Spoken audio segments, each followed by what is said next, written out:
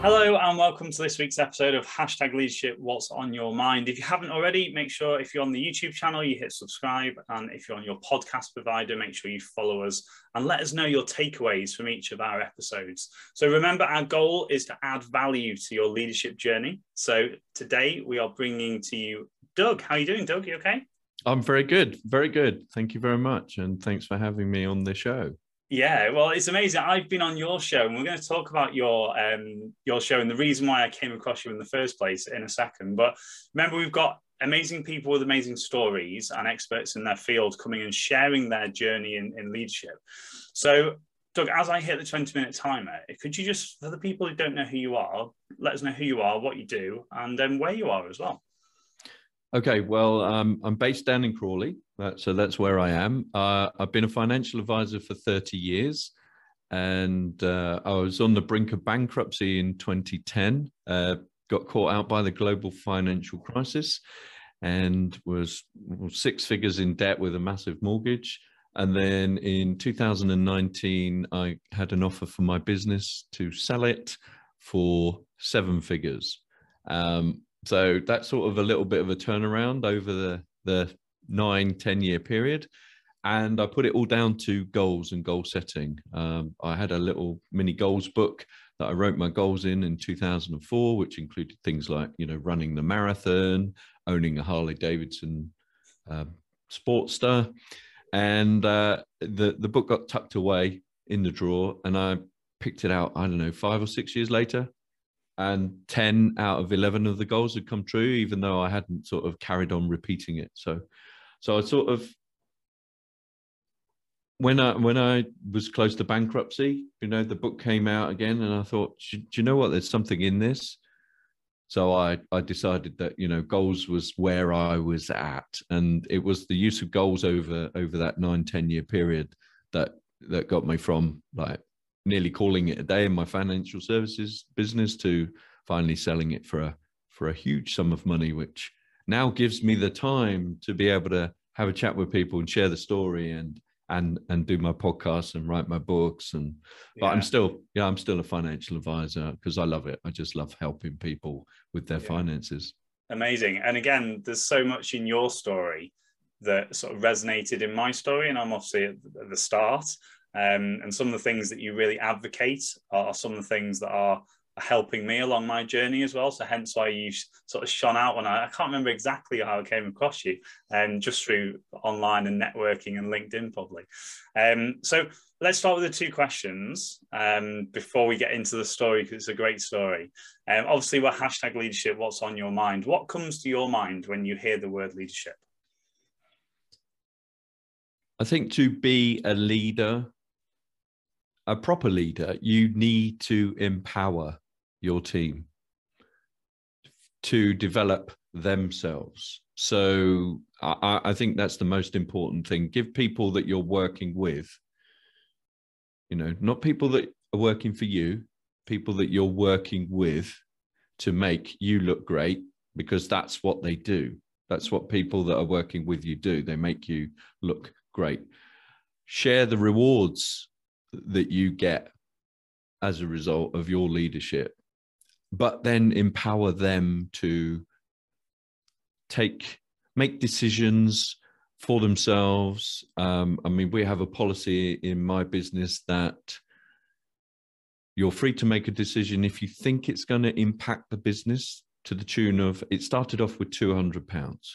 So if you make a decision and it costs us £200 to put it right, if you make a mistake, that's fine. I'll cough up and I'll pay, because actually I don't want you coming to me to say, can we do this? Can we do that? Can we do the other? I want you to make those decisions yourself. So we've increased the figure to £500 now. So the team don't come to me. It's like they know that they're off, they're allowed to make things. And to be fair, they've never made a mistake that has ever cost me, that sort of thing. So I've never had to pick up the bill. Yeah.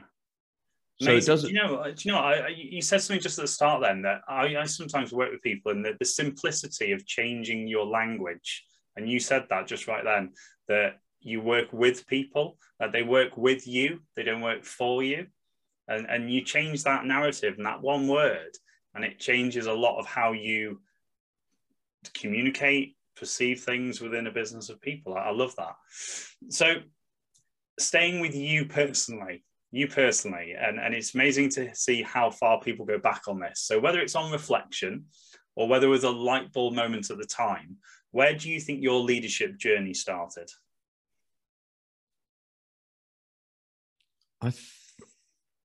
I think it goes back, it must be 1989. No, 87, I suppose. I would have been 24, 25. Okay. And I worked for a building society. Let's not go with names or anything like that. But I worked with a building society, and I was departmental manager. So I was looking after a team of cashiers that were just, delivering money for the clients, taking the deposits, paying money out, making appointments, and all the rest of it. And I was running the team there, and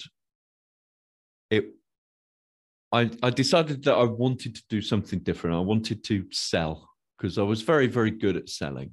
I'd previously been a mortgage broker, or the mortgage administrator, so talking to people. So I knew that I was good at selling, and so I wanted to do that. And the mad thing is, so I gave my notice in, and they said, "Well, what are you going off to do?" I'm going to become a mortgage broker and an estate agent. And they said, "Well, you're mad." And it's like, well, no. It says, I've got all of these targets that you give me. I've got all these struggles.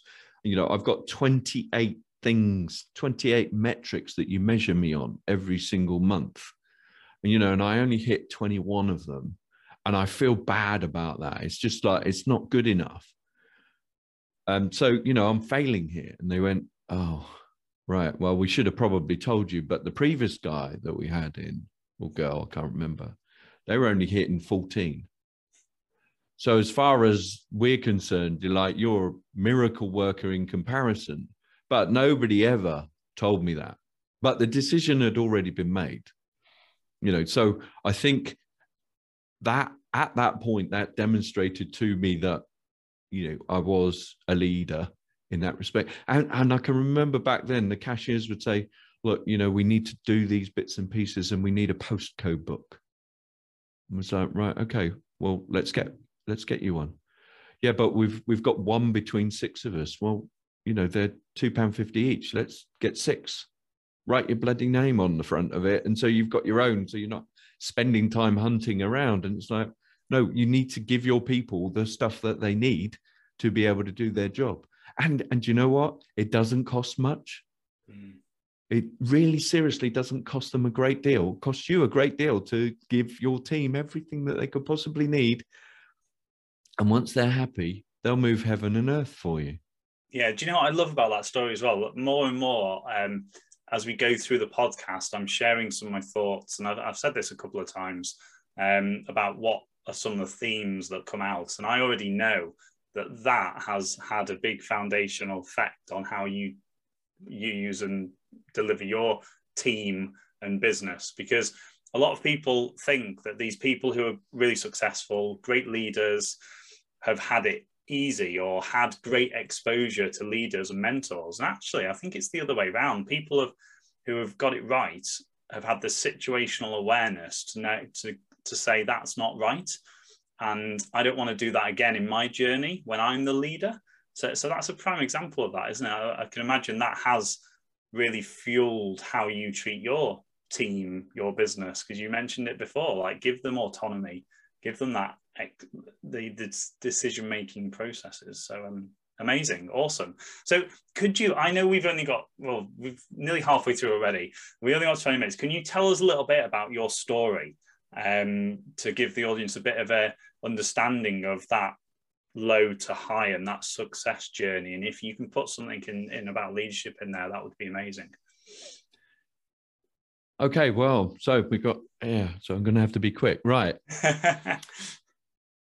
Well, I got battered by the global financial crisis, as so many people did. I'm a financial advisor. I shouldn't have been in that much debt, all right? But, circumstances are just circumstances. Both of my parents died within 12 weeks of each other in 2006, 2007. So with my inheritance, I bought a big house, massive mortgage, bigger than it should have been. So there's a tip for you. Don't overstretch yourself, okay?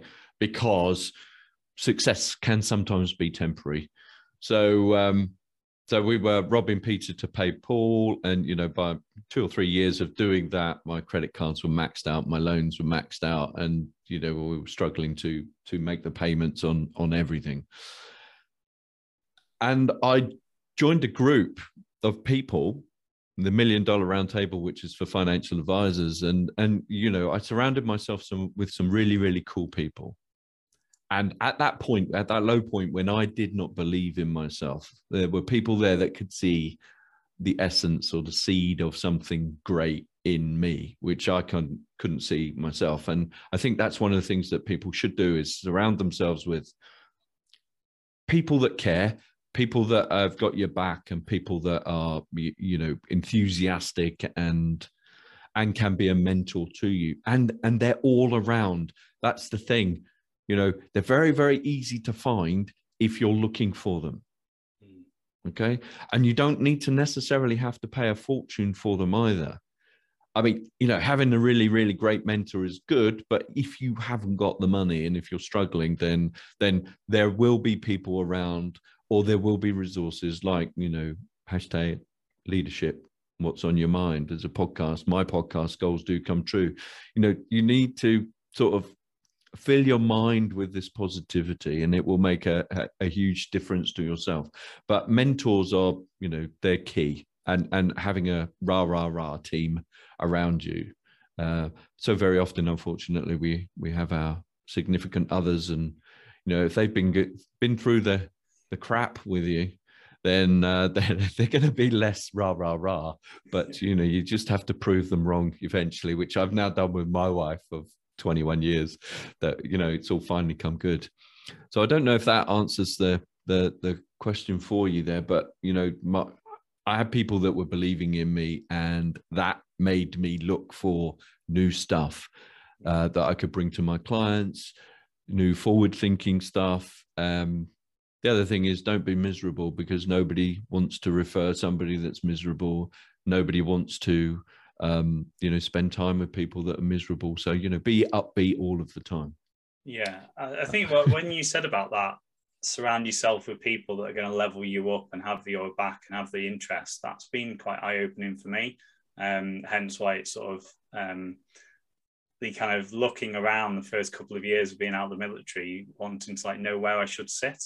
And I've now had that experience, and I'm sharing that forward in my story of sitting around boardroom tables and going, how have I managed to get in this room?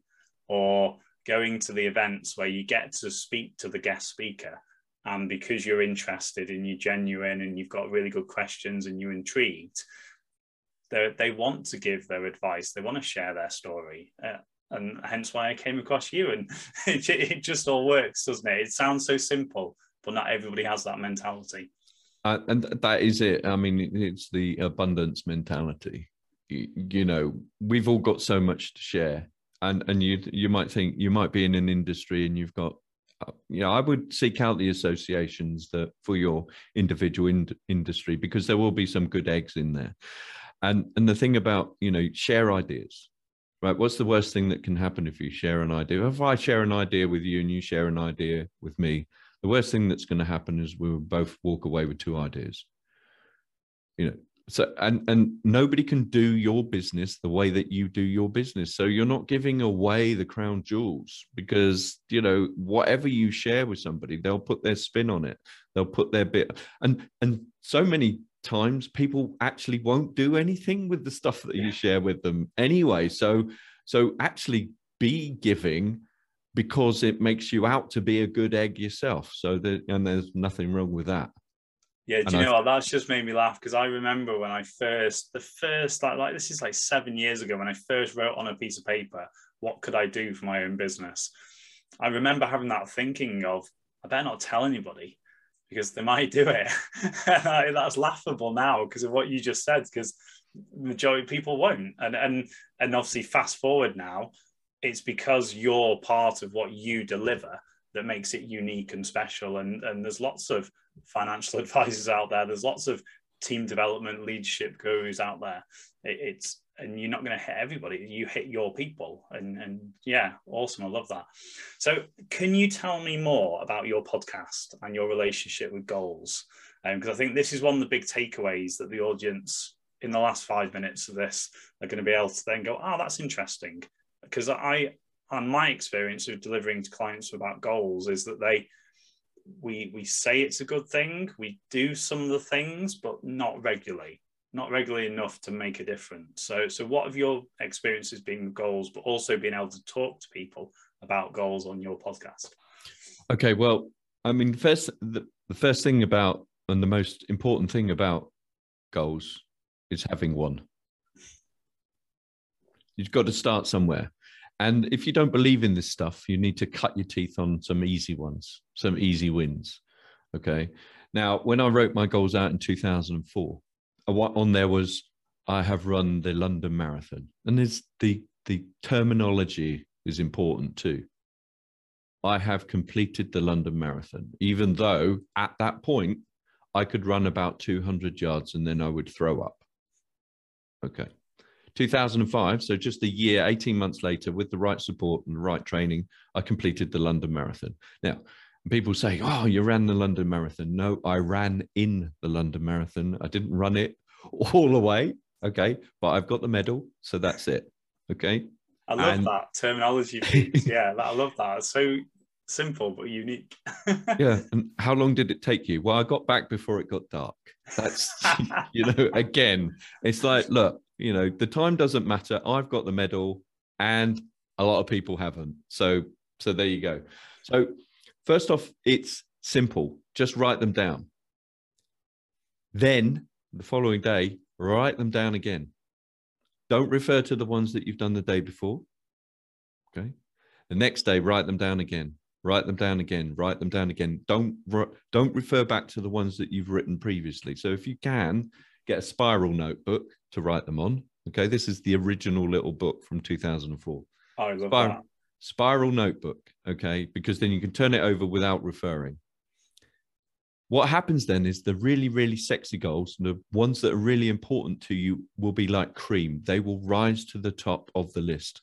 And they will be the first ones that you write down every day. And every now and again, one will sneak on, and then the following day it won't be there, and it will never appear again. And it was important that day, but it's not intrinsic in you. It's not that important. So write the goals on a day-by-day basis as if you've already completed them, because your subconscious, your reticular activating cortex and system does not know the truth from what you're feeding it. Okay, so you tell it that you've already done it. Then what happens is things manifest themselves, doors open. You're going forward now because you've got something that you're going for. You're going forward, doors open, opportunities turn up that will move you towards your goals. Now, the thing is that those opportunities, those doors, they were always there anyway. Okay, you just didn't know the importance of them. Your brain didn't know the importance of them. So all of a sudden now, you've given it instructions to look out for things that will allow you to complete the London Marathon, allow you to buy a Harley Davidson 1200 Sportster in blue. Okay. Be specific. Okay. Yeah. You've got to be specific. So, and one other big goal, right, that I have is I am happily married to Bonnie. Now, Bonnie obviously is my wife.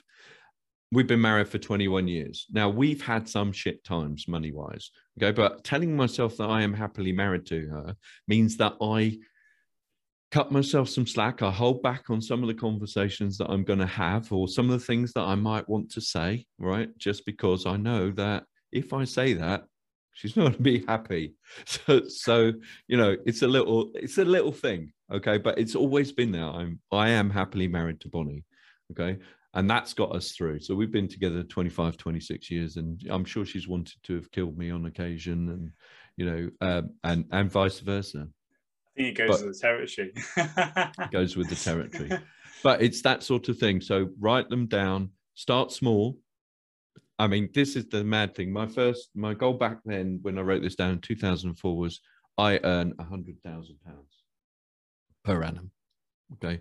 And that goal served me for £100,000 worth of turnover, £100,000 worth of gross profit, net profit, £100,000 then on my tax, calculation to HMRC. And when I got close to that, I then increased it. I increased it to 200. I knew I was getting close to 200. I then increased it to 250. And the mad thing is, my wife presented my books to me because she works with me. That's all she does now, the books. She presented me my accounts and said, right, yeah, your gross turnover is £250,718. Right? It's like, holy moly. Right? That's weird. So I just changed it. I changed it then to 500,000. And less than 18 months later, business turned up and they said, we'll buy your business off you. And they gave me 500,000 plus in 2019 and 500,000 plus in 2020. Okay. That's how important goals are to you. Awesome. I love that. What a great way. We've managed to get it just in time as well. But no, you're right, because I think there's a fine balance, and you're right in exactly what you've said, because there is that element of, you mentioned you've got to go and look, you've got to put the action in, you've got to have that mindset of being open to see the doors in the first place and have that kind of forward movement. And that's what I always say about it. It's all and good having a goal if you then just sit there and have blinkers on. It's I like the way you presented that, because it was, you've got to have your eyes wide open. And yes, there's a brain connection between writing your goals down and seeing the opportunities, but you've got to be up for seeing them in the first place. So yeah, amazing. Thank you so much for your time today. Guys, if you enjoyed that, make sure you hit subscribe to the YouTube channel, make sure you follow us, and let us know, what's your relationship with goals been? Let us know in the comments below. We're going to put Doug's podcast in the comments below and all the links to go and check him out as well. So Doug, thank you again for your time. It's been a pleasure. Absolute pleasure.